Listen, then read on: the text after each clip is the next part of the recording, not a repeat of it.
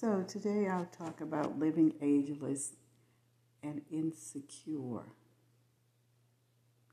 So I want to share with you how I overcame any insecurities through osmosis, I guess. Um,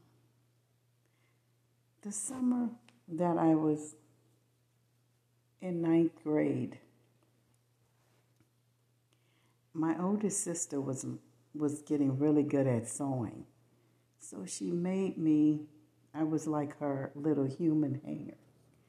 I was her little human hanger. So she made me this really cute dress.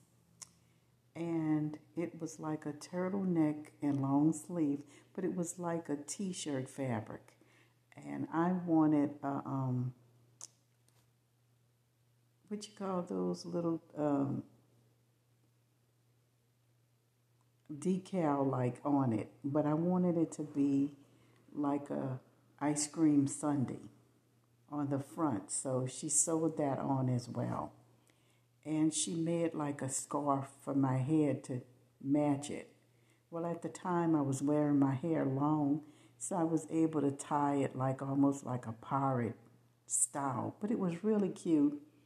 And I had on, I think, some red leggings or stockings with some clogs. Well, it's back in the 60s, and people that look like me weren't able to go in a lot of stores. But because I was looking and feeling so good about myself, I decided to go in this big department store that I shouldn't have been in. So I'm standing up and I'm shopping, and I'm just all about myself. I'm just really happy with who I am. But in that moment, I knew any insecurities that I had, that my exterior overrode it. Okay? So I'm shopping, and then this lady walks up, and she was like, "You are so pretty. I want you to wait right here." So she said, "I'm going to bring you something back." So when she came back, she brought me some paper. She said, "I need you to fill these out, and could you mail them back to me as soon as possible?" And I'm going to say the person's name because she was really played a big role in my life. She was the fashion coordinator, Freddie Frio. She used to work at this department store. So I read the paperwork, and I'm like, "Oh, Lord, if I give this to my mom, she's going to have a fit." Because it was the summer that I was going to 10th grade, because I had just finished the 9th grade. And I was going to run for Miss Sweetheart to be in her court. I had been in my junior high court in 9th grade. My class voted me in. So I had to have a gown and all that good stuff. Moving on. So I read the paperwork, so it took about 2 or 3 days. I refused to show it to my mom because I knew she was going to get upset. "I just bought you a gown for this and that, whatever." So I waited. So finally, I filled out the part of the paperwork, and I gave it to my mom. And much to my surprise, she signed it. She went along with it. So I walked. The mailbox was about 3 blocks away from the house. So I walked to the mailbox, and I mailed the letter. Well, in about 2 days, I received a telephone call from this fashion coordinator. She said, "We're going to have this really big meeting, and we're going to have a lot of big investors there. And I would like you to be there so that they can meet you." Now, at this time, I hadn't figured out I was like one of the first teenage models in the city in the South where I'm from. I had not figured all this out. I just didn't get it. I still had my own insecurities. So my older sister said, well, I'll make you this really cute idea I have. Because at this time, I think she was playing with the idea of becoming a designer. And she was using me as this little human hanger because I was like a perfect size 1. And so she made this outfit. I remember it was yellow and orange. Not either one of my favorite colors, but it obviously worked. And she put my hair up in a bun. And so I went to the meeting. Well, when I went to the meeting, there was no one that looked like me. So I decided, okay, I'm going to sit in because first of all, it was at a hotel that people that looked like me weren't going to. So I remember when I walked in, the doorman looked like me. So he took his hat off and he bowed. And I remember all these employees that looked like me were all whispering and bowing and doing strange things to me, but I didn't really get it at the time. So then I go to these big elevators and I go upstairs to where the meeting was supposed to be. Again, there's no one to look like me. And so I decided I'm going to sit in the back of the room where the entrance door was, and soon as someone comes in that looks like me, I can feel comfortable again because all of my insecurities was coming out. And so now it was time to get up and start meeting the investors. And so all these people are investors, and they saying how pretty I was and this and that. I'm still not really figuring out everything that's happening because it's happening really fast. So at the end of it, it was like the next week would be my first style show. And back in the late 60s, every time I did a runway, that was like $500. So that was a lot of money for somebody this young. So we would go, and because I was such a perfect size 1, I didn't have to go to get fitted, because what I found out was the other models were like from affluent lifestyles. So they didn't have to fit the real model figure. They were big department stores, granddaughters, and that kind of thing. I made it on my own volition. I didn't have all those other things. So you can see where I'm coming from about some of my insecurities after we started talking. But they were very good. They were very friendly. We did a lot of things. We went sailing together. We went to fancy restaurants where we would have to walk out of the door backwards and wave backwards. That was kind of something that went on because we were high fashion models, so we didn't really talk. We didn't bounce. We didn't do all that. You did a pivot, and you turned at the end of the stage, and if they liked what you were modeling, they brought you back out. They took pictures and whatever, and then that was like a big ticket item that the store buyers were going to buy for their stores or whatever. And so here we go. We're getting dressed, and I don't know why at this particular time they had this white cashmere pantsuit, and that cashmere, whatever, it had like these, it was really a lot of loose things flying off of it. I'm like, okay, I don't need to sneeze.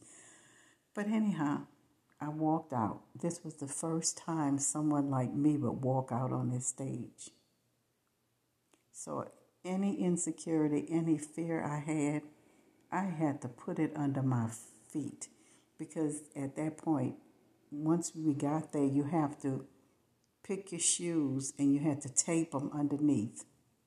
And you had coverings for under your arms so that you wouldn't perspire on the clothing because they would put them on sale after or display or whatever. So I walked out, and when I walked out, you could not hear a penny drop. Everybody went, it was like everybody was in shock. There was over 200 people. And then after that, I started seeing out of my peripheral vision cameras light flashing. I didn't know what it was at first, but they were taking pictures. They were taking pictures because I think what they realized was this was a part of history happening. I had not figured it out yet. And they taken these pictures, and then when I went back to the back, I had another outfit to put on. In the back where we would dress, they had a very big dressing room, and it had these guys that did not look like me. They were there to pick up the clothes that we took off and hang them back up. And at first I noticed the girls were just taking their stuff off, pitching it on the ground. Well, I wasn't on the floor. I wasn't in that state of mind. So what I was doing was kind of taking my stuff off gingerly, very lightly, And I didn't really want them to look up on my body, for one thing. So that was with the first outfit. I think we had 3 outfits that day. But I also realized I was under time. So I needed to get out of those clothes and get into my next outfit really, really fast. So the first time I was being cautious about letting my body just be out, and these guys back there, I don't know why they had guys doing it, but they did. And so I took the outfit off, and I had to swallow real deep because I remembered how the first time was with the people, making that sound like they're so shocked. So the second time, I think I had like a little short pantsuit, like a little short set or something. And so I walked out, and this time they were kind of standing up. So they were already waiting for me to come out, and they had their cameras, and they were taking pictures. My oldest sister did something very interesting with my hair. She took and she put like this ponytail in the top, and she took this white ribbon and she wrapped it around almost like a Cleopatra type thing. It was interesting, but it was pretty the way she did my hair. And they took pictures. They were taking all these pictures. But I get it. So when I walked back, the guys were there picking up the clothes. So I was like, okay, I can't be nice about taking my clothes off. So I just started doing like everybody else, taking stuff off, pitching it on the floor and pitching it because I knew they had to come and pick it up. And I had to get into my third outfit. And by this time, it was my third outfit, and it was a bridal show, which I used to love to be a part of the bridal shows. I don't know why, but usually I'd have to come out with china and just some after 5 like dress. It would always be very fun because you get to walk with the bride, and it was really interesting. And so that would always be like the showstopper at the end, because I think a lot of people wanted to see that, especially brides-to-be and their families and stuff like that. So that was interesting. But I do remember that day. On that day, I was able to free myself of a plethora of insecurities. I had no other choice. And I remember when I came home, because the way I went to it, I just had on a T-shirt and some cut-off jeans. And caught the bus. I didn't have a vehicle. I didn't have anybody to drop me off or anything like that. And besides, they probably wouldn't have been able to come into the hotel with me anyway. So I remember when I came home that evening, and my mama said, "You realize what you did?" I said, "No."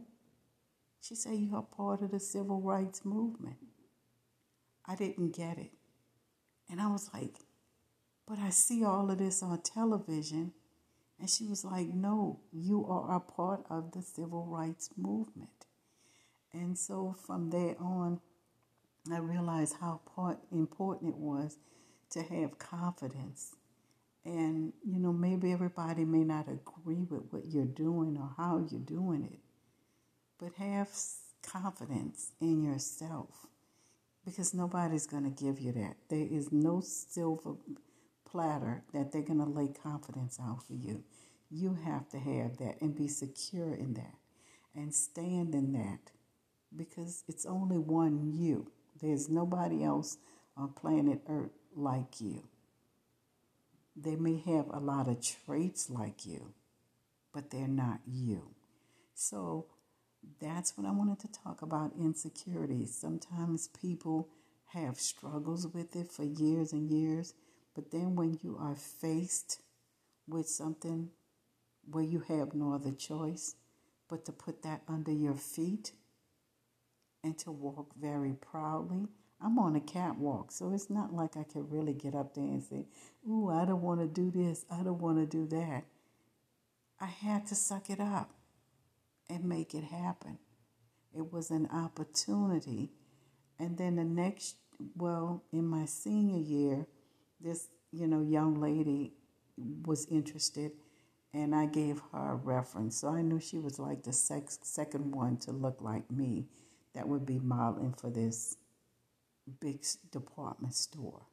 So if you would like to know more about her, go to Grammarly Depot, GrammarlyDepot.com.